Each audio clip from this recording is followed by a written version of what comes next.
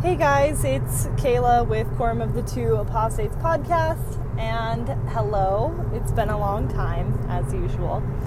I have so many topics that I want to talk about today, and mostly I just want to kind of discuss them and see if anybody else kind of feels the same way. Thing one, I know it's kind of been beat to death in the ex-Mormon community, but the whole thing with the church changing its wording to make it look like they're not homophobic in the BYU Honor Code, and then they just came out with a statement today saying that they actually, while they changed the wording, basically they're still homophobic. And I saw this little ex-Mormon Reddit post that somebody had fixed the statement they released today. So if you guys want to check that out, it's on the Instagram page, and it's very amusing, and I appreciate it a lot. Other than that, I just wanted to say, this entire time, as soon as they released that, I don't understand. This is kind of rude and ignorant to say, but I don't understand why anybody was thinking that the church was becoming more progressive. I don't know if they just have, wool over their eyes and they're thinking that the church is trying to be progressive to include more people, but that's not at all what it is. I honestly think what they were doing was trying to make it look like they weren't homophobic in a legal standpoint, so nobody could come after them at it. But then they released almost just as vague as a statement saying, well, actually, this is how we feel about it. So honestly, I'm just really confused as to why anybody would think that them coming out in the first place and saying that and changing their wording was for the LGBTQ community. It just pisses me the fuck off. And I was speaking with somebody the other day, and they were saying, I hope the community, the LGBTQ plus community, is happy with this change. And I'm like, no, they're not fucking happy with the change. It makes me so mad that somebody would think that even though they still don't have the rights that they're supposed to have that they must have, that they should have had from the beginning of time, that they still don't have those rights. And the church didn't come out and say, yeah, you guys, sorry, we made a mistake. All they did was change the wording in something so it made it look like they're not homophobic and transphobic and queerphobic and all that shit. Fuck, dude. No, we're not happy. The queer community is not happy about this change. And on top of it, today they just released their statement saying that, no, that's not the case. We're still homophobic, so fuck you, basically. Y'all, I could rant about this for days, but I will let my case rest on that, and I'll move on to a new topic. This doesn't really necessarily have anything to do with the church, but I am pretty frustrated about it. Idaho has decided to put a bill through that effectively bans any care facility that's receiving government funds from receiving those funds if they provide abortion services as well, which is absolutely ridiculous, because then it lies on the public to keep these places running, even though these places were created to care for all types of people, no matter what the situation was. They're literally services, public services that are no longer for the entirety of the public. And the huge thing that pisses me off about that is the fact that it makes it so there is people who are lower income that will not have access to abortion. And the problem with that is that those are the people who most need access to that because they don't have money for it, let alone they don't have money for a fucking child. And don't come at me with, well, like, yeah, there's so much that people can do outside of having an abortion to take care of their kid. They have all of these resources. They have their family, all this stuff. Well, here's the thing. Not everybody wants to do that. Not everybody wants to have a kid. Not everybody wants to derail their life in order to do something that was not in their original plan. And it's just, especially for a low-income person, it just doesn't work like that. And it's ridiculous of the Idahoan government to just assume that they can control people to the point of banning certain small things. And this is just the beginning of the bans. There's other people that are trying to put in bills to be considered for just banning abortion altogether, or banning abortion after like 6 weeks. But like, that is happening right now. There are people writing up bills for that in Idaho. And it's just, sorry, sometimes I get a loss for words because this is such a frustrating topic for me, and it always has been, that I have to chill. But like I was saying, it's just this really frustrating problem. And I think the way that this ties in is because Idaho is such a Mormon-led, Christian-led community. It's so much easier to just, for them to not give a shit about the entire public and not give a shit about people who are going through this that aren't Mormon and don't have the same beliefs, that they just believe that everybody should have those same beliefs, and that's not the way the world works. It's not the way people's values work.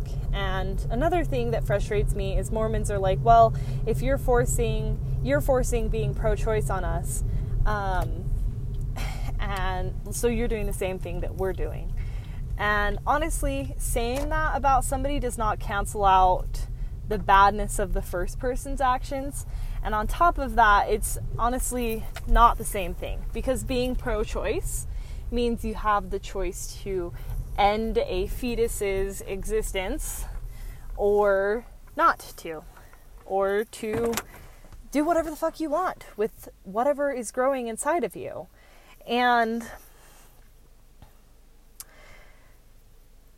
what I'm getting at with that is basically, sorry, I always lose my train of thought when I go too far into my rant.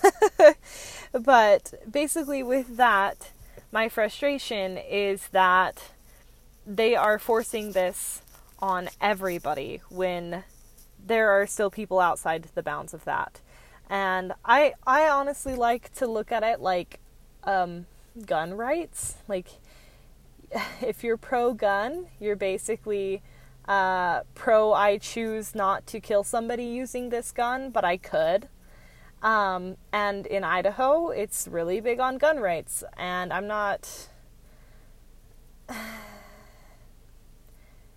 Y'all, I could go on and on about the contradictions of this bullshit, but it incredibly frustrates me. On top of that, I see so much hate that Christians carry for people who have abortions and abortion providers and the word abortion and anything like that. Like, my mom was scrolling through her Facebook the other day, and I saw at least 5 posts talking about how horrible abortion providers are and people who have abortions are.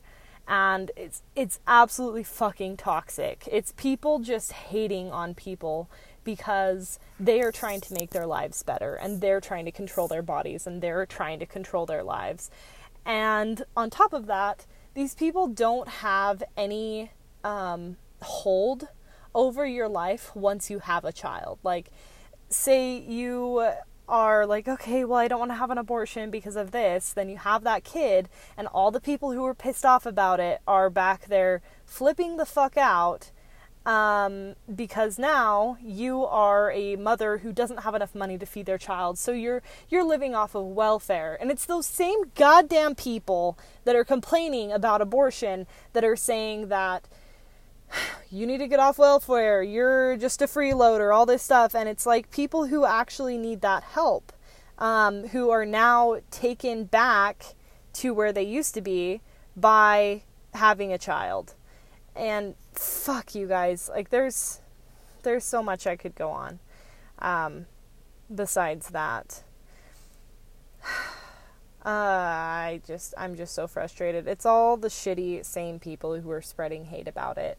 And like, honestly, let's be honest. If anybody is listening to this podcast and you are pro-life, just listen here, okay? Here's the deal.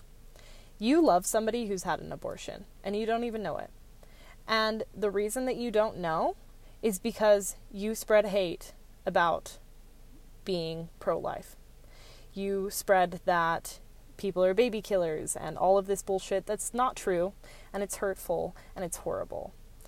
And it's not okay. Like, that's really all I can say about it. You love somebody who's had an abortion. If you found out that they had an abortion, you would take a step back and you would think and you'd be like, maybe I need to rethink what I'm doing to people. Maybe I need to rethink what I'm saying to these people. Because maybe, just maybe, all these shitty things that I'm saying about people who have abortions and abortion providers and people who stand up for people who have abortions, maybe they're good people. And maybe they're going through a hard time. And maybe they're just trying to better their lives the best way that they know how. And maybe they don't have a lot of resources. Or maybe, just maybe, they don't want to be moms and dads or parents or guardians of a life just yet. Maybe they don't want to do that at all. And maybe, just maybe, that's okay. So, that's my soapbox with that.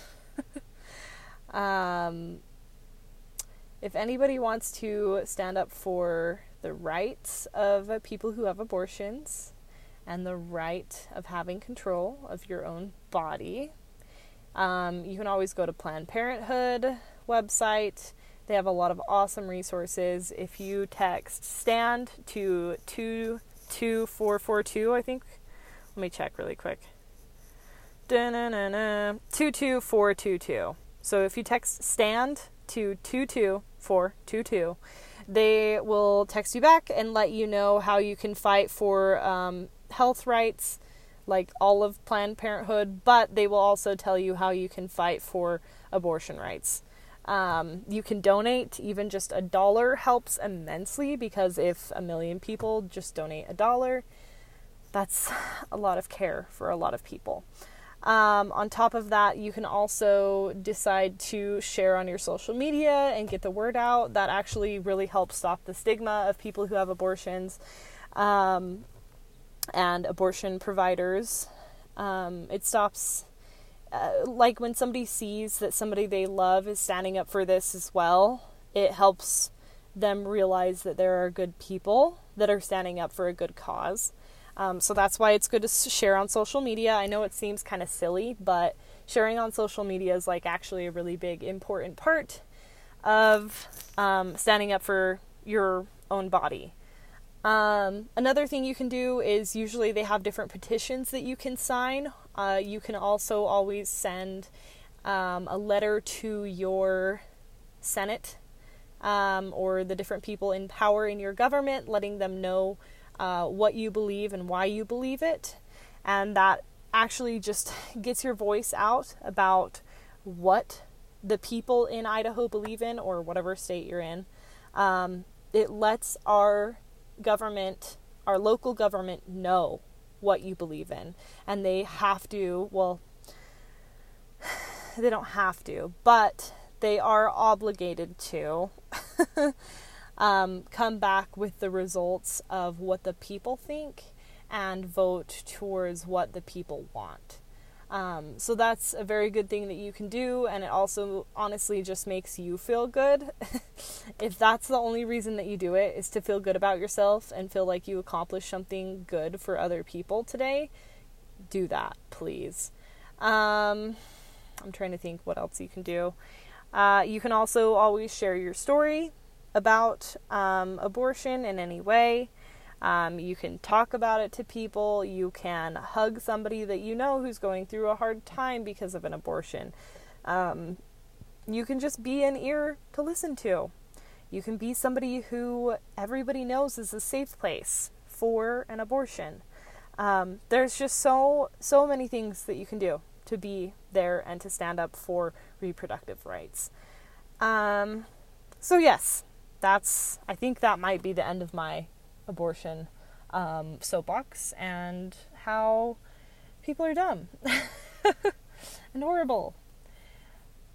And I think, yeah, that's most of it.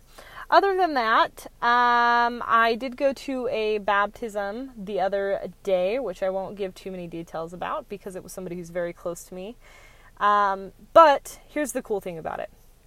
This was a Mormon baptism. But the person that did get baptized, more got baptized because they are learning to be kinder to other people, and they wanted to find a way to actualize that path that they're going down. And honestly, it was really cool. It kind of gives me a little bit of hope for some select Mormons, because if there's Mormons out there that are using baptism as not like pledging their life to a church, and to leaders who may or may not be very misguided, and they're more pledging their life to a symbol of kindness and a symbol of love, I think that's amazing. However, it was a little bit awkward. I did get stuck talking to some missionaries who were 18 years old, which I'm only 21, like I say in like every one of my episodes, but damn, them kids are tiny. They were so small. I was like, holy shit, why are these people running around the country telling people about spirituality? Wow, that's weird. But other than that, like honestly, the baptism seemed a little bit more unconventional than I'm used to, and I really appreciated it. So on that note, because I might have listeners who are still going to church or who are still in the church, who are having a really hard time because they go to church on Sundays and they just begrudgingly hate the entire thing. I think what you can do is focus on the good parts of it, because if you don't focus on some of the good parts of it, you're going to have a really, really hard time, which you probably already know. But you can focus on the fact that really some of the doctrines are meant to be kind to people. Like when they talk about Jesus saying you should be kind. There's a lot of people obviously in the church that say that backhandedly, but it does, once you're out of the church, you realize that a lot of the values that you learned and that you really follow and are the reasons that you left the church are things that you learned because of the church. I mean, maybe this isn't for everybody. This is more for me. But if anybody has the same experience as me, speak up, let me know. But anyway, there's a lot of values that the church has taught you, and I think it makes it a lot easier to go to church if you're focusing on those values and focusing on being kind to people and showing love. And I think the church teaches a lot of hard work and teaches you how to be a leader in some ways. I mean, if you have the right positions, but it does have the possibility to teach you how to be a leader. I know that's one of the biggest things that I've taken away from the church, because I was able to be this is embarrassing, but I was able to be the My Maid and the Beehive president, and almost the Laurel president, but I think I turned down that calling. I don't remember. Y'all, it was a long time ago. But there's a lot of good that comes out of the church. I don't think it cancels out all the bad things that comes out of the church, but it definitely helps you to keep going to church if you absolutely have to, if you're a minor and you still live with your parents and they make you go. On top of that, I think you should also remember that regardless of if you have to go to church on Sunday, you are still yourself, and you don't have to be fake. You can still ask questions while you're there. You can still try to get answers, and you can still discuss things. You might have to discuss them a little vaguely, but you can still discuss questions that you have and see if maybe people have good spiritual answers for you. Because there are good things that happen there. And there are very kind people that are there as well, regardless of how they might be possibly misguided. But yeah, what I'm getting at is, even though I was super nervous to go to this baptism because I haven't been in a church in quite a while, it ended up being okay. And as long as you feel like you can understand where other people are coming from, when it comes to religion, it's a lot easier to be around those people as well. Because most people aren't in religion to hate on gay people or hate on trans people or whatever the fuck else. Hate on abortion. People are there because they believe it makes them better people. And so I think if you remember that and treat those people with kindness, it's a lot easier to understand those people. And it's a lot easier to... Sorry, you guys. Always yawn at least once during the podcast. It's a lot easier to, like I said, be kind to those people and have love for those people and have compassion for those people. You can still be frustrated, obviously. You can still rant about it. You guys know that I do. But it is very helpful to see the other side of it. And if you don't understand the other side of it, I think that John DeLynn has some really cool podcasts that he brings out talking about the two sides of being an ex-Mormon, when you're an ex-Mormon in religion and when you're an ex-Mormon outside of religion. He does have some really good views on that. And if I can take some notes on the ones that I think are awesome, I'll put them in the show notes, because I always support every other ex-Mormon podcast because they're talking about some important stuff. And even if you don't like my podcast, there's millions of other podcasts out there about the same damn thing that you can listen to, and somebody will relate to you. Because like I said, this podcast isn't necessarily all about just me hating on people. It's about actually making sure other people feel heard, other people are connected to, and hey, you know what? There's other people out there that are going through the same emotions as you are. And that's why I want to do this podcast. That's why I listen to podcasts, is because it makes me feel not so alone in the world, because honestly, I don't talk to a lot of people. So that's it. This is just a little mini episode. I wanted to get a few things out there. I hope that everybody is having a beautiful March already. And, oh, LOL, I think it's funny that General Conference can only be attended, should only be attended by Utahns. I think that's friggin' hilarious. So, good stuff. Anyway, you guys have a absolutely beautiful week. Hopefully I will be back next week. And have a great day.